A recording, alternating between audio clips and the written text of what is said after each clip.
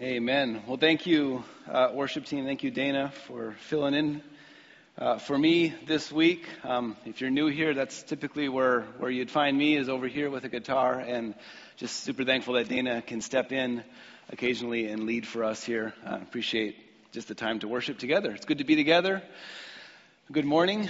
My name is Levi. I'm one of the pastors here at Christ Redeemer Church. And I just mentioned my normal role is to lead worship here, but today is a chance to bring the word, to take part in our or to lead us in our worship in the word part of the service with the sermon. And so just thankful to be here, thankful to get the chance to do that today.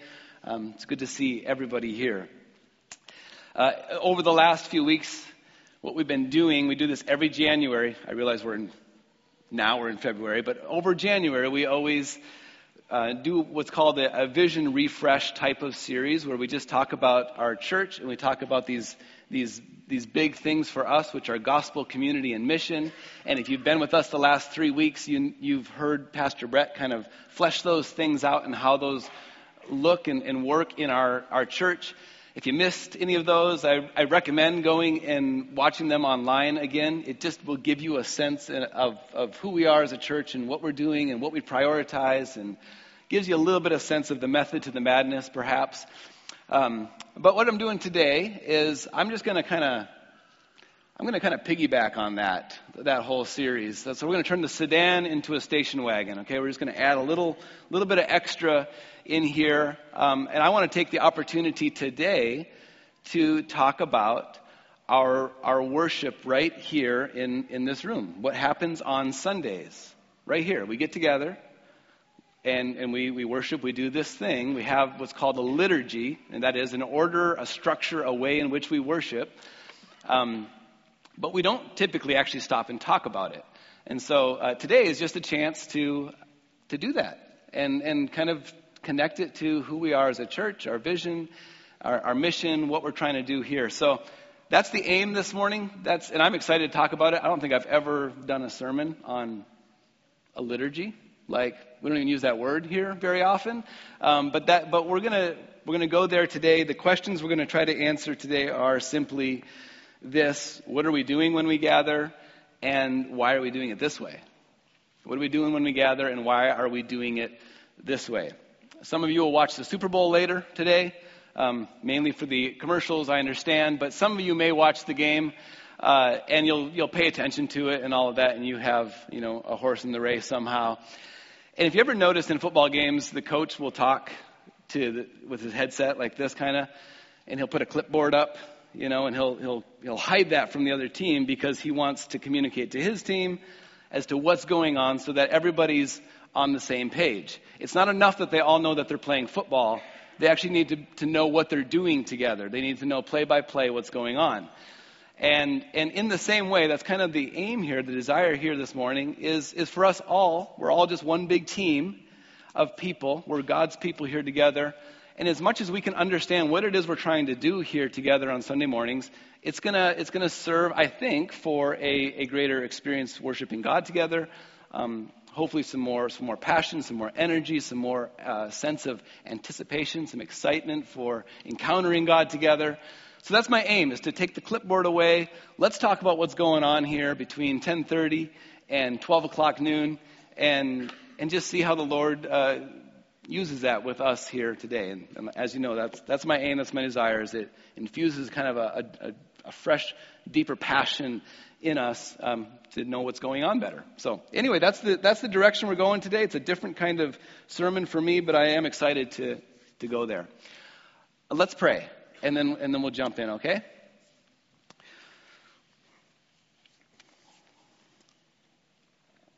Lord, I'm so thankful to have a place and a people where I can come and I can sing of my need for you. It's a unique thing, Lord, that a bunch of people come together and basically just confess we need our God, we need Jesus, we need our Savior.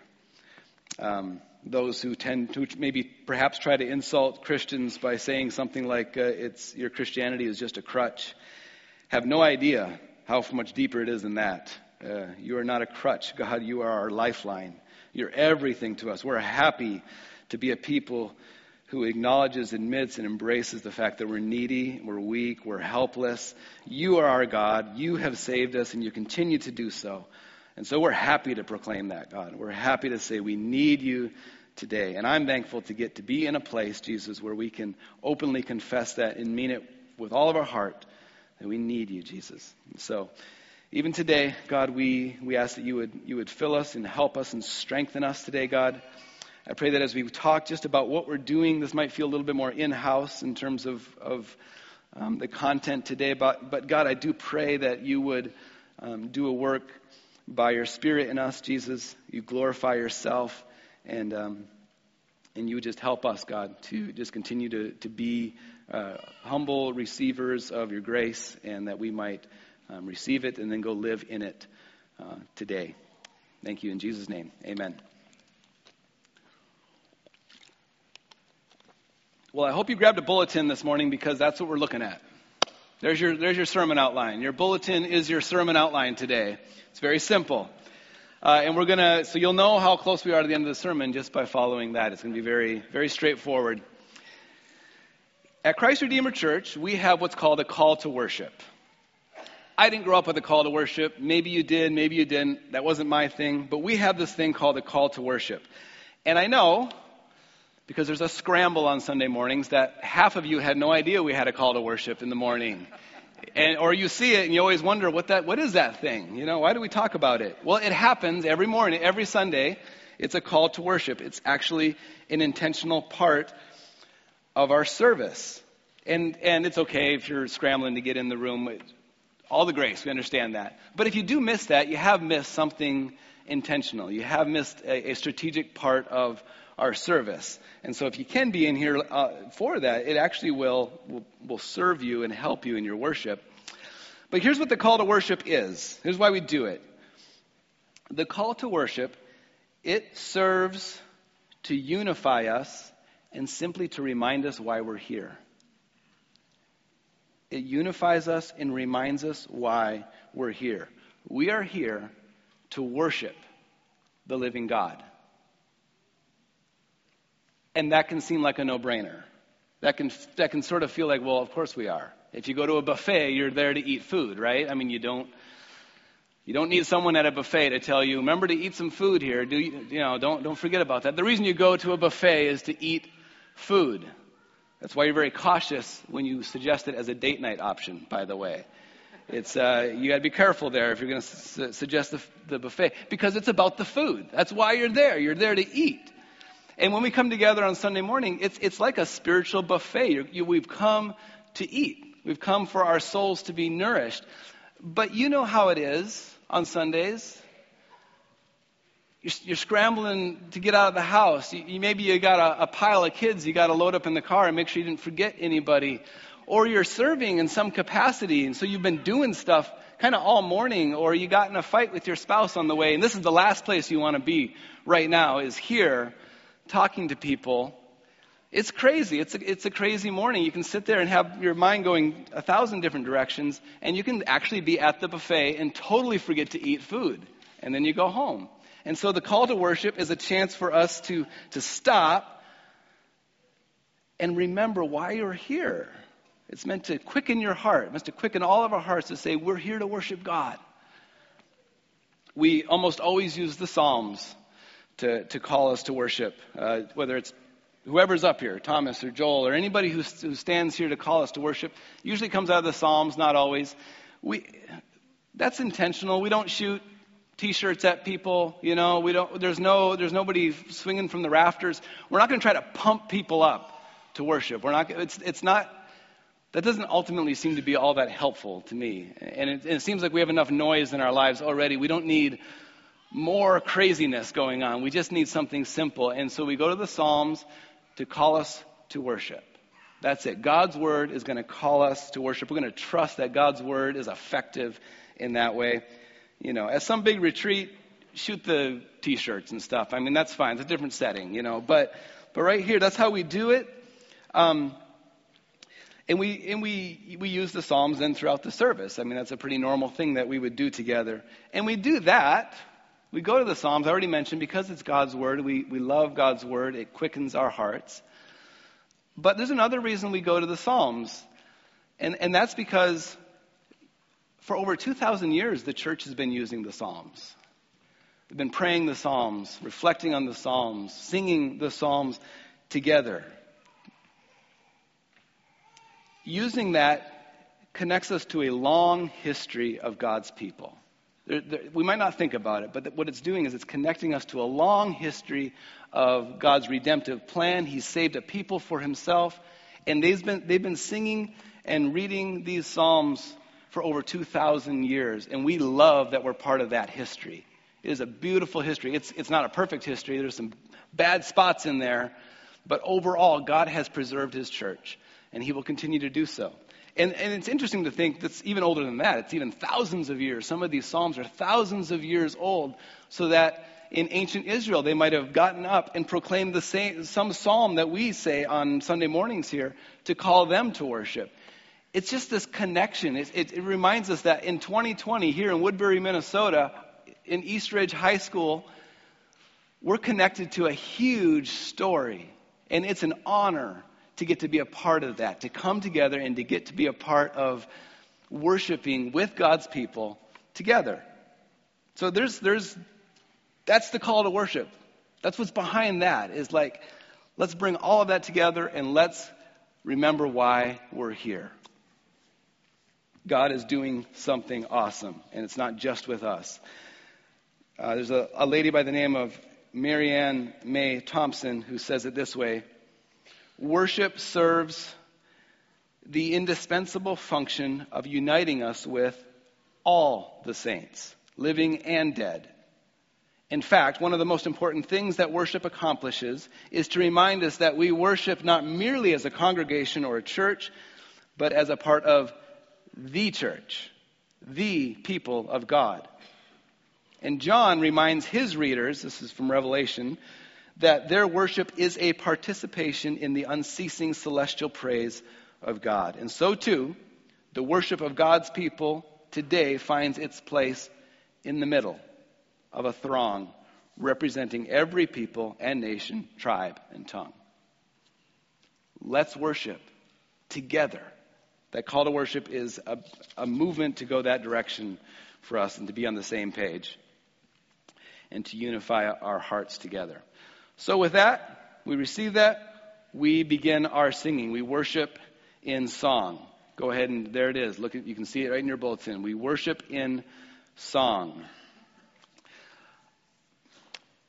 As a 16-year-old teenage boy, I started to learn how to lead worship. There's actually a couple people in here who would have known me at that time, which is crazy. Dana was one of them. And the liturgy and the priorities in my mind were very simple. 16. 1, don't snap a string on my guitar. Number 1 rule, right? Just make sure you don't do that. 2, which still happens sometimes, but whatever. Play fast songs and then follow them up with slow songs, because that's the emotional ride that we're all on together. 3, play everybody's favorite song as much as you possibly can, because you don't want anybody to get mad at you. So I'd play like 10 or 15 songs sometimes. Just pile them on, here we go. And then whatever the preacher's going to do is fine. And then get ready for the altar call. And that was it. That was kind of the process for years and years and years. And it was a Pentecostal church. And honestly, God used that. It's very simple. It's amazing that God used it and used it so well for me and formed a lot of us. But there was room to grow. There was a little bit more thoughtfulness that could go into it, some more intentionality. And over the years, I've grown in my understanding of what a liturgy should look like. Brett and Thomas have both had a big hand in like forming what we do on Sunday morning here. A guy by the name of Brian Chappell, I'm going to use a lot of his stuff. I'm not going to really quote him much today, but I do want to recognize that he's been helpful in forming some of my thoughts about what it looks like to shape a liturgy in a way that is helpful for people, that is right for God's people. So here it is. Here it is. Our liturgy, from the call to worship to the benediction, is structured in a way to do this. It is meant to retell the gospel story. That's it.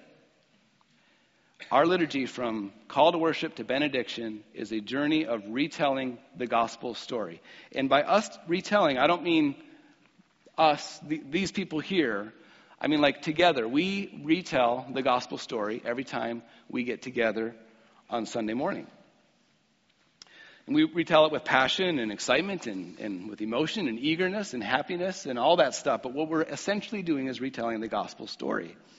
Now, the gospel, when I say that, this is what I'm thinking. The gospel is not, pay attention to my words, it's not just that Jesus died and rose again to save us from our sins. It's not just that. It is that. In fact, it's probably the climactic point of the gospel is this death, burial, resurrection, salvation we have in Christ. Climax is there. But the gospel is a bigger story than that. It's actually a story that starts with God. It's a true story of good news for God, for all people. And it starts with God. It starts in the garden. Who's there? God. In the beginning, God created the heavens and the earth.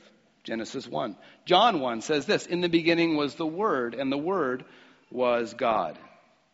The Word was with God, and the Word was God. So you have the all-powerful, all-knowing God who created man. Here's gospel for you, the story of it. But man rebels against God. Man wanted to be like God. We still see that today. And in their effort to do so, they sinned. And the curse of sin came into the world, fell upon this whole world. We feel it every day, this curse. But God, in his mercy, sent his son Jesus to rescue us from sin by becoming sin for us and suffering the wrath of God on our behalf. There it is. So now, anyone who puts their faith in Jesus for the forgiveness of sin receives forgiveness. And we're made right with God. And then from that point on, we live this new life of faith, of humble obedience, hope in the resurrection. We have this forward hope that we think about. And we love God and we love neighbor. There's this whole process, this whole story. All that stuff starts with God. It is his story, and we receive this good news to us. So, that's what I'm thinking about when I say gospel. When we come together, when we start singing, we're going to go vertical. We're going to go to God. If the gospel starts with God, we're going to go to God. We're going to look up to God together. We might say this is our adoration of God. So we have a gospel-shaped liturgy that starts with adoration, first and foremost. So we might sing a song like Holy, Holy, Holy, or the God, the Uncreated One, or Our God is Strong. Something, could be a hymn, could be a simple song, doesn't matter, but something that's going to get us to look up and to see God for who he is. Because you know what worship is? Worship is not something we create. It's actually really just a response to something. We see something and then we worship it or don't worship it.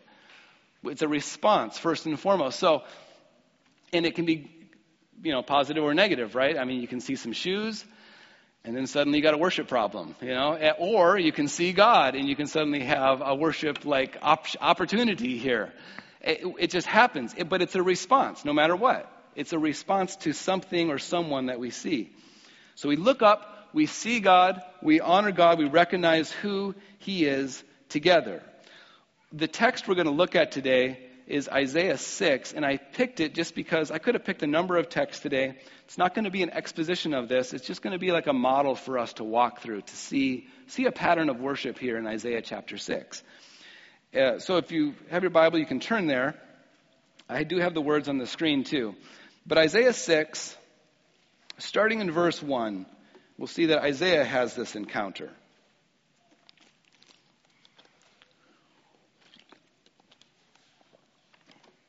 It says this, in the year that King Uzziah died, I saw the Lord sitting upon a throne, high and lifted up, and the train of his robe filled the temple. Above him stood the seraphim. Each had 6 wings. With 2 he covered his face. With 2 he covered his feet. And with 2 he flew.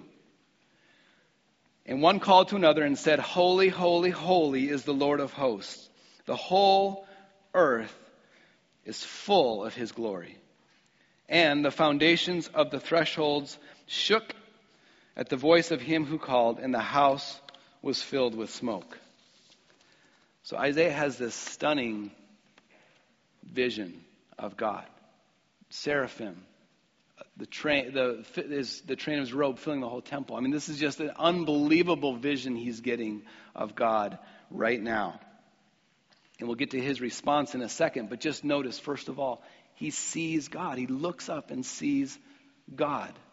We can't recreate a vision necessarily like that here, but we can look up and we can behold our God together. So that's how we start. He's above us, he's holy, and we want to get a glimpse of his glory together. And we want to start that way. If we went around this room right now, and because this is I think this is how this plays out in our lives even personally. If we went around this room and just had a chance to tell your story of kind of how you came to Christ, if you're trusting in Christ today, and we heard your story of what that looked like, how did you come to Christ? There would inevitably be, if you truly have come to Christ, there would be this moment where you realized that God is real and that he is who he says he is right here. Something happened in you. Something convinced you at some point, somehow, in some way, that God is God and you're not God. And you have a response. You had a response in your own story. You come in confession and repentance. Like you repent of your sin. You realize what? You're not God, and I'm sinful. And this is exactly what happens with Isaiah. Isaiah same chapter, verse 5. He says, "Woe is me." He sees this. "Woe is me, for I am lost. I'm a man of unclean lips." So I'm a sinner. "And I dwell in the midst of people with unclean lips. For my eyes have seen the King, the Lord of hosts." He sees God, we see God, we adore God. There's a response. There's a next thing that typically happens in that we turn in confession of our sin. We just realize like that is an appropriate response. So when we're together on Sunday morning, that can look a lot of different ways. It can look like a song that we sing. We sing a song like "What Can Wash Away Our Sins," where we're acknowledging our sins. It could be a song that has a singular verse in it about sinfulness and just gives us a chance to rightly align ourselves in light of a holy God. It could be a corporate prayer of confession. Again, not something I grew up with, but I've learned to appreciate. A corporate prayer of confession where the words are there and we all just pray it together. I really appreciate what that does. It reminds us that we're a community of people, okay? Like we're not just individual people. And so to pray the same confessions, the same words, helps kind of reinforce that we're not just a bunch of individual people. And I think it also helps us understand like, hey, my sin might have looked different than the person's sin next to me, that I'm sitting next to here, or this person over here. It might not be the same sin, but I stand with my brother or my sister, and I grieve it with him or her. Like, I care about that too. And I care about this person's. And what it does, it kind of just levels the playing field and says, hey, we are a collective people. We're a community of people. And so when this person sins, I feel that too. When this person sins, I feel that too. And so doing a corporate confession together is a way for us really to stand together as a community. Nobody's higher up, closer to God than the next person. We all stand in need of grace. And we all stand on level ground together. And we confess our sins, whatever they are. I also like these corporate confessions because they kind of teach us how to confess sin a little bit. We can have a hard time knowing even what to say when it comes to confessing sin. Simply saying, "God, I'm sorry that my kids made me angry," isn't quite a confession. Let's pull out Psalm 51 again. We need instructions as to what actual confession looks like, how to own our sin in good ways, healthy ways, not condemning mean-spirited ways, but good, healthy ways. And praying prayers together can actually help us to learn how to articulate what it looks like to pray a prayer of confession together. The silent reflection that we have a lot of times here is really just a chance for the Holy Spirit to do his ministry of conviction of sin. That's one thing the Spirit does. John 16:8 speaks to that. And so to give some space and some time for the Spirit to bring up some issues that we maybe have been stuffing and pushing away and ignoring in our lives all week, all morning, whatever, it really just gives the Spirit space, more space, I should say, to bring out anything else that needs to be brought up in your heart that you need to bring to the Lord. So that's why we do that. We need this. We just need the steady, gracious work of the Spirit to soften us up. We naturally get hard-hearted. So we confess our sins. We also encourage people to confess their sins to one another. James 5 talks about that. So that you may be healed. Confess your sins to each other that you might find healing. Let me tell you, if you're in a pattern of sin, like just the same kinds of sin keeps coming up and keeps coming up and keeps coming up, confessing your sin to other people will help break that pattern big time in your life. So don't just stay isolated if it's a repeated thing. Man, get it out into the light with other people.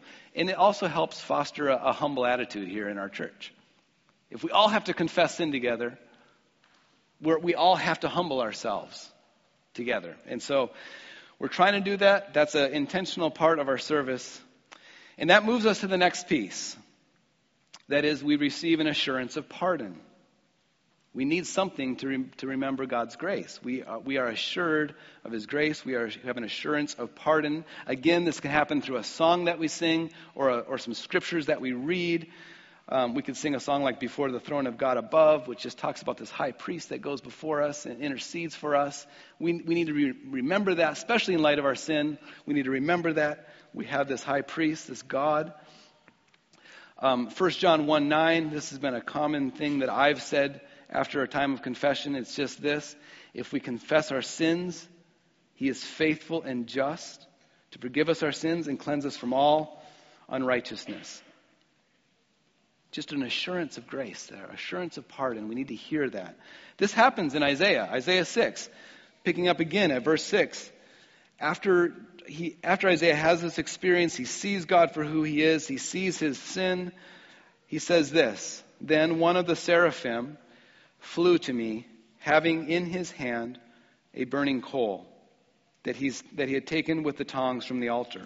And he touched my mouth and said, Behold, this has touched your lips, and your guilt is taken away, and your sin atoned for.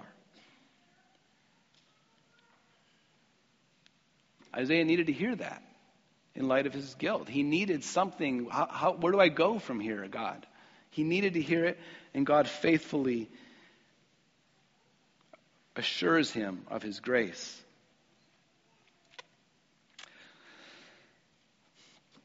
We've been forgiven. I know we hear that. I know it's easy that something familiar like that can just kind of like not land with the same force. But just let me say again, we have been forgiven. No part of you is not forgiven. When Jesus washes people clean, He doesn't miss spots, right? He's a thorough cleaner. Everything gets cleaned. And we struggle with it. We still do run away in shame. We still do try to hide. We still do try to put on a front for people. We do, when we confess sin, try to make it sound like it wasn't all that big of a deal, you know. We have an image to maintain. We know that's true, but then if we looked at our lives, we would say, well, I don't know how much I really believe it, because man, I really struggle with this one. But let me tell you, there is no more shame. There is no more condemnation for those who are in Christ Jesus. It doesn't matter what it is. There is no more shame for you. Jesus took all of it on Himself. You might think, you might feel a lot of that shame. You might feel unlovable. You might feel dirty. You might feel ugly, like you need to hide and you need to stay away from places like this. And I'm telling you, this is exactly where you need to be. You need to be assured that by God's grace, you're pardoned. It is wiped clean. And you need to hear it all the time, week after week. That's why we do it week after week. You need to hear it again. I need to hear it again, over and over. You are clean in Christ.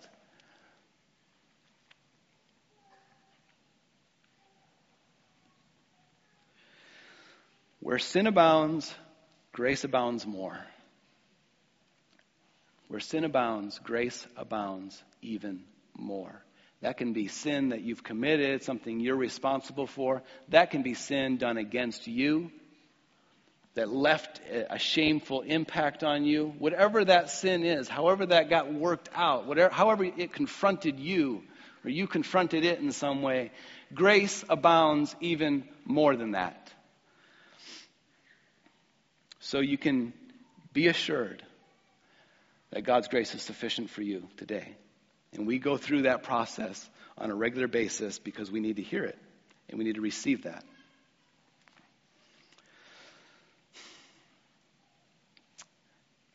Next in our liturgy, our way that we worship together, it just leads us from this naturally to a thankful devotion to God, or to pray prayers or make kind of petitions to God. We move in, those things don't have to follow each other. They can be, it just all kind of happens together.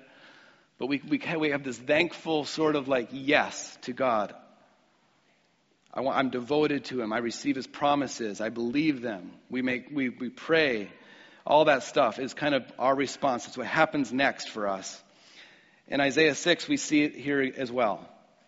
We see that he says in verse 8, "And I heard the voice of the Lord saying, 'Whom shall I send? Who will go for us?' And then I said, 'Well, here am I.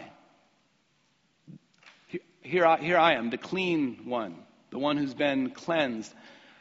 I can do this now. Send me.'" This is Isaiah's response. Send me. Yes, God, send me.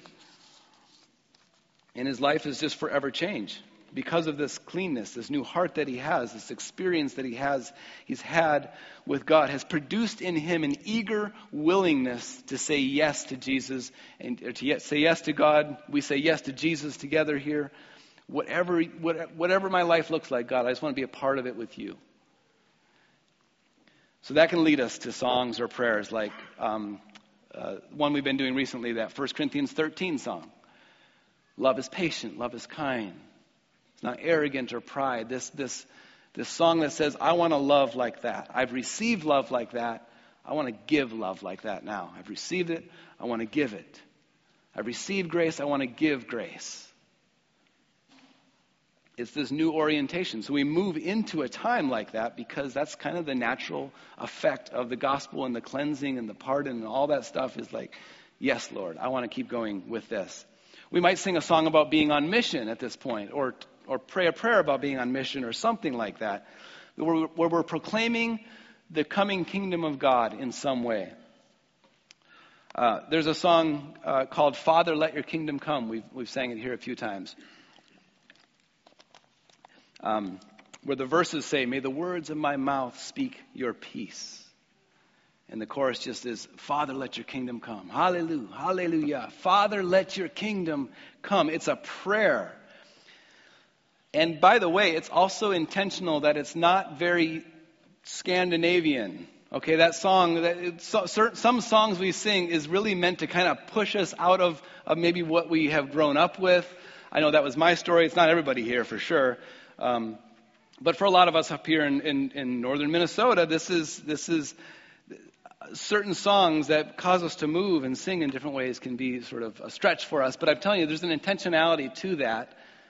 Over the last 4 or 5 years, I've just grown in my desire, my longing for our church, just for the church really, but for our church to be a song that, or to be a place that the songs that we sing, even the things that we do, really are, we learn from the cultures around us. We learn from the different ethnicities around us, the people who speak different languages around us, who have different sort of, just come from different cultures and backgrounds, have different skin color. Take that, learn from that, and enjoy that, appreciate that God's people is just a very diverse people. And it's easy to get super homogenous and sort of like, this is just how we do it, and this is what I'm comfortable with, this is what I like. And I have just grown over the years of like, I don't really want that. I don't really want that. I want more of a diversity in our worship, and we're limited. We have what we have to work with. You know, I've picked up several different black gospel albums to try to learn some of their music, and then like I know none of the chords. I look at them like, how do they even play this music? I don't understand how to do this or how to sing that way. So it's a lot of attempts to try to get a little bit more diversity into our worship, into our singing. But there's some limitations too in terms of skill sets and abilities here. So we do what we can, but there's an aim, there's an intentionality to sing songs that don't necessarily come from the culture that you come from, or the feel that you would most naturally gravitate toward. So by God's grace, I hope that just grows and increases, and so it's kind of an act of faith when we step out in some way to say, let's sing something that's not really we're not as used to it. It's kind of like, okay, but this is God's church, and we want to celebrate this and honor that. So there's an intentionality to that. That's a sidebar. Just so you know, there's some stuff in my heart there that I continue to pray for. Would ask you to pray for as well. But the aim and the main thing here is like we're wanting the things that God wants, and we're looking to be a part of what God is doing in this world, and that's where we're at in our liturgy. That's what gets us to this space, is this grace that we receive, and all this new way of thinking comes from experiencing God in these ways. Then we transition. So this is all like a typical Sunday, by the way. This doesn't mean it's every Sunday. But we transition into a time of worshiping and in the Word. So worship in the Word, that's where we're at right now on a Sunday morning. The main thing I want to say here is that, look, preaching is just a part of our liturgy. It's not the whole thing. It's not the only time we talk about the gospel. It's happening all morning, okay? And there's this intentionality to that. But it is a huge part of our morning, our liturgy. It's a continuation of worship. It's a big part of it. We're not going to read through the rest of Isaiah 6, but what he does is he then receives God's word. He receives instruction. So we move into a time of instruction. We receive instruction from God's word. And we love that here. We love the word of God here. We love to hear it taught and preached. We know that we live in a culture that's very biblically illiterate, more and more. And so we want to take in a good diet of God's word here. We typically go book by book through the Bible, knowing that the whole counsel of God is good for our souls. There's always something good there. Whoever's preaching connects it to the gospel, to Jesus, to let us know this isn't just a rule book for good living. Okay, you might have thought that. This is just a manual for how to live your life. It's way more than that. It's God's story. It's more than just a manual. And so when we preach, we try to make sure it doesn't come across as just do these things now. Get out there and do this stuff. No, this is an act of worship. We come to the Word with humble, teachable, worshipful hearts. Does that make sense? That's an intentional piece. Singing is not the warm up for the sermon. It's a part of it all. And the sermon makes perfect sense within that context. Next, I don't know how to word some of these things. I just said we respond to the word, or maybe that's a worship in song. We respond to the word. That's a moment for us to stop after the sermon, to receive that, to sing a song, perhaps to affirm what we've heard, to say amen to it, to say, yes, I want to do this, I want to live this out. It's just a way to respond to what we've heard together. Sometimes it's a perfect fit. Sometimes it's, we just sing the gospel again in some way, and that's good too. But it's meant to be an intentional response to what we've heard somehow. That leads us to the last thing, and within that is the Lord's Supper. Sometimes it's like today is going to be a Lord's Supper day. That's changes up our liturgy just a little bit, but it's also meant to be a chance to respond to what we've heard by, again, just proclaiming the Lord's death and resurrection again, in our faith in that together. But then typically we end with a benediction, a final thing. Benediction is not an old fancy word for goodbye. It's not what that means. It's actually a blessing. It's an actual blessing on us, on all of us, as we head out the door. It's like one last reminder before you leave to go in grace. Don't just go out there and white knuckle it now. Go in grace. It's one more call out before you walk out the door. That you don't have to have Herculean strength to go live this out now. We're forgetful. We can hear all these things, and then 2 minutes later we can walk out and just completely forget about God's Spirit in us and working in us, and just we go out in our own strength. So the benediction is one more chance to just say grace to you as you go. View the benediction as a bridge, not an ending. View it as a bridge from here to your everyday life, whatever that looks like for you. Whether you're home or working or doing whatever you're doing, it's a bridge into that world, and it's saying, grace to you. Go in grace. Don't forget that. So that's our benediction. It's a short little thing, but that's what we're aiming for in that.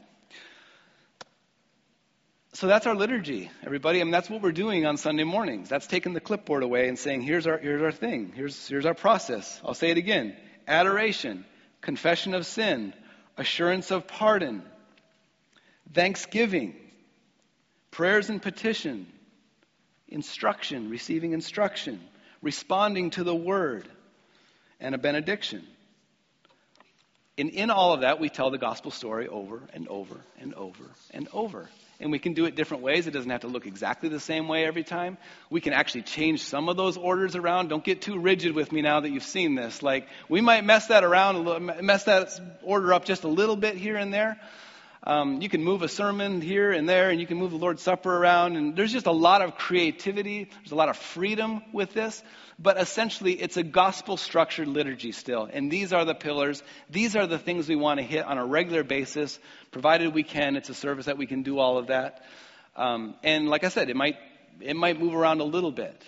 I might not be leading worship sometimes on Sundays, and it might look and feel a little bit different, but it'll only be a little bit. It won't be that much different. And that's what we're going with. That's what we're going with. I've enjoyed doing it. This has been the way we've been doing it since about 2014 or 15. It doesn't change that we're here in East Ridge or over at our old location that we were at before. None of that changes. We just continue to worship this way. If we're aiming to be a gospel-centered community on mission, it makes sense that our liturgy then is shaped by the gospel itself. It saturates us. It gets deeper into us. It forms us and shapes us. You know you're getting shaped and formed each week that you come together. You just get this pattern. Your children are being shaped by this liturgy week in and week out. And over time, by God's grace, by the work of the Spirit, we're changed. And we become people who look a little bit more like Jesus. We have a little bit more grace in our lives. We love Him and we love other people more. We're more quicker to forgive. We're slower to become angry. You know, all these kinds of things we long for in our lives, little by little, by God's grace, this will happen. So that's kind of how we order it and structure it the way we do here at Christ Redeemer Church. So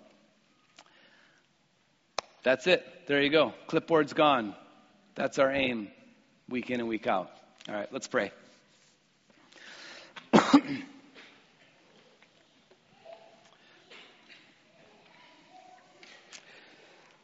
Heavenly Father,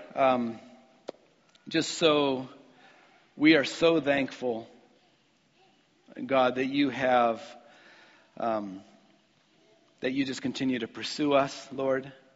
You continue to reveal yourself to us, God. We're thankful that your gospel and your work it wasn't just a thing that meant something to us or means something to us like early on in our lives when we're first coming to know you or put our faith in you, God, but the depths of the gospel it just doesn't end. There's no end to that, Lord. We can keep going deeper, and we need that to go deeper in our hearts. We need to go deeper into the gospel and understanding it. We need to receive from you, God, on a regular basis, your grace. We need to be filled afresh with your Spirit all the time, God. We're thankful for the chance that we get to do that on a Sunday, Lord, with your people. We want to honor you, Lord. We love you. You've been so good to us. And so we lift you up, we honor you, God, and we want to align our lives to you. And we just ask that you keep doing a good work in us, Jesus. Keep doing a good work in our lives. Help us to see you. Help us to receive from you, Jesus. And by your grace, God, glorify yourselves in us, Jesus, as we continue to grow. And in Jesus' name we pray. Amen.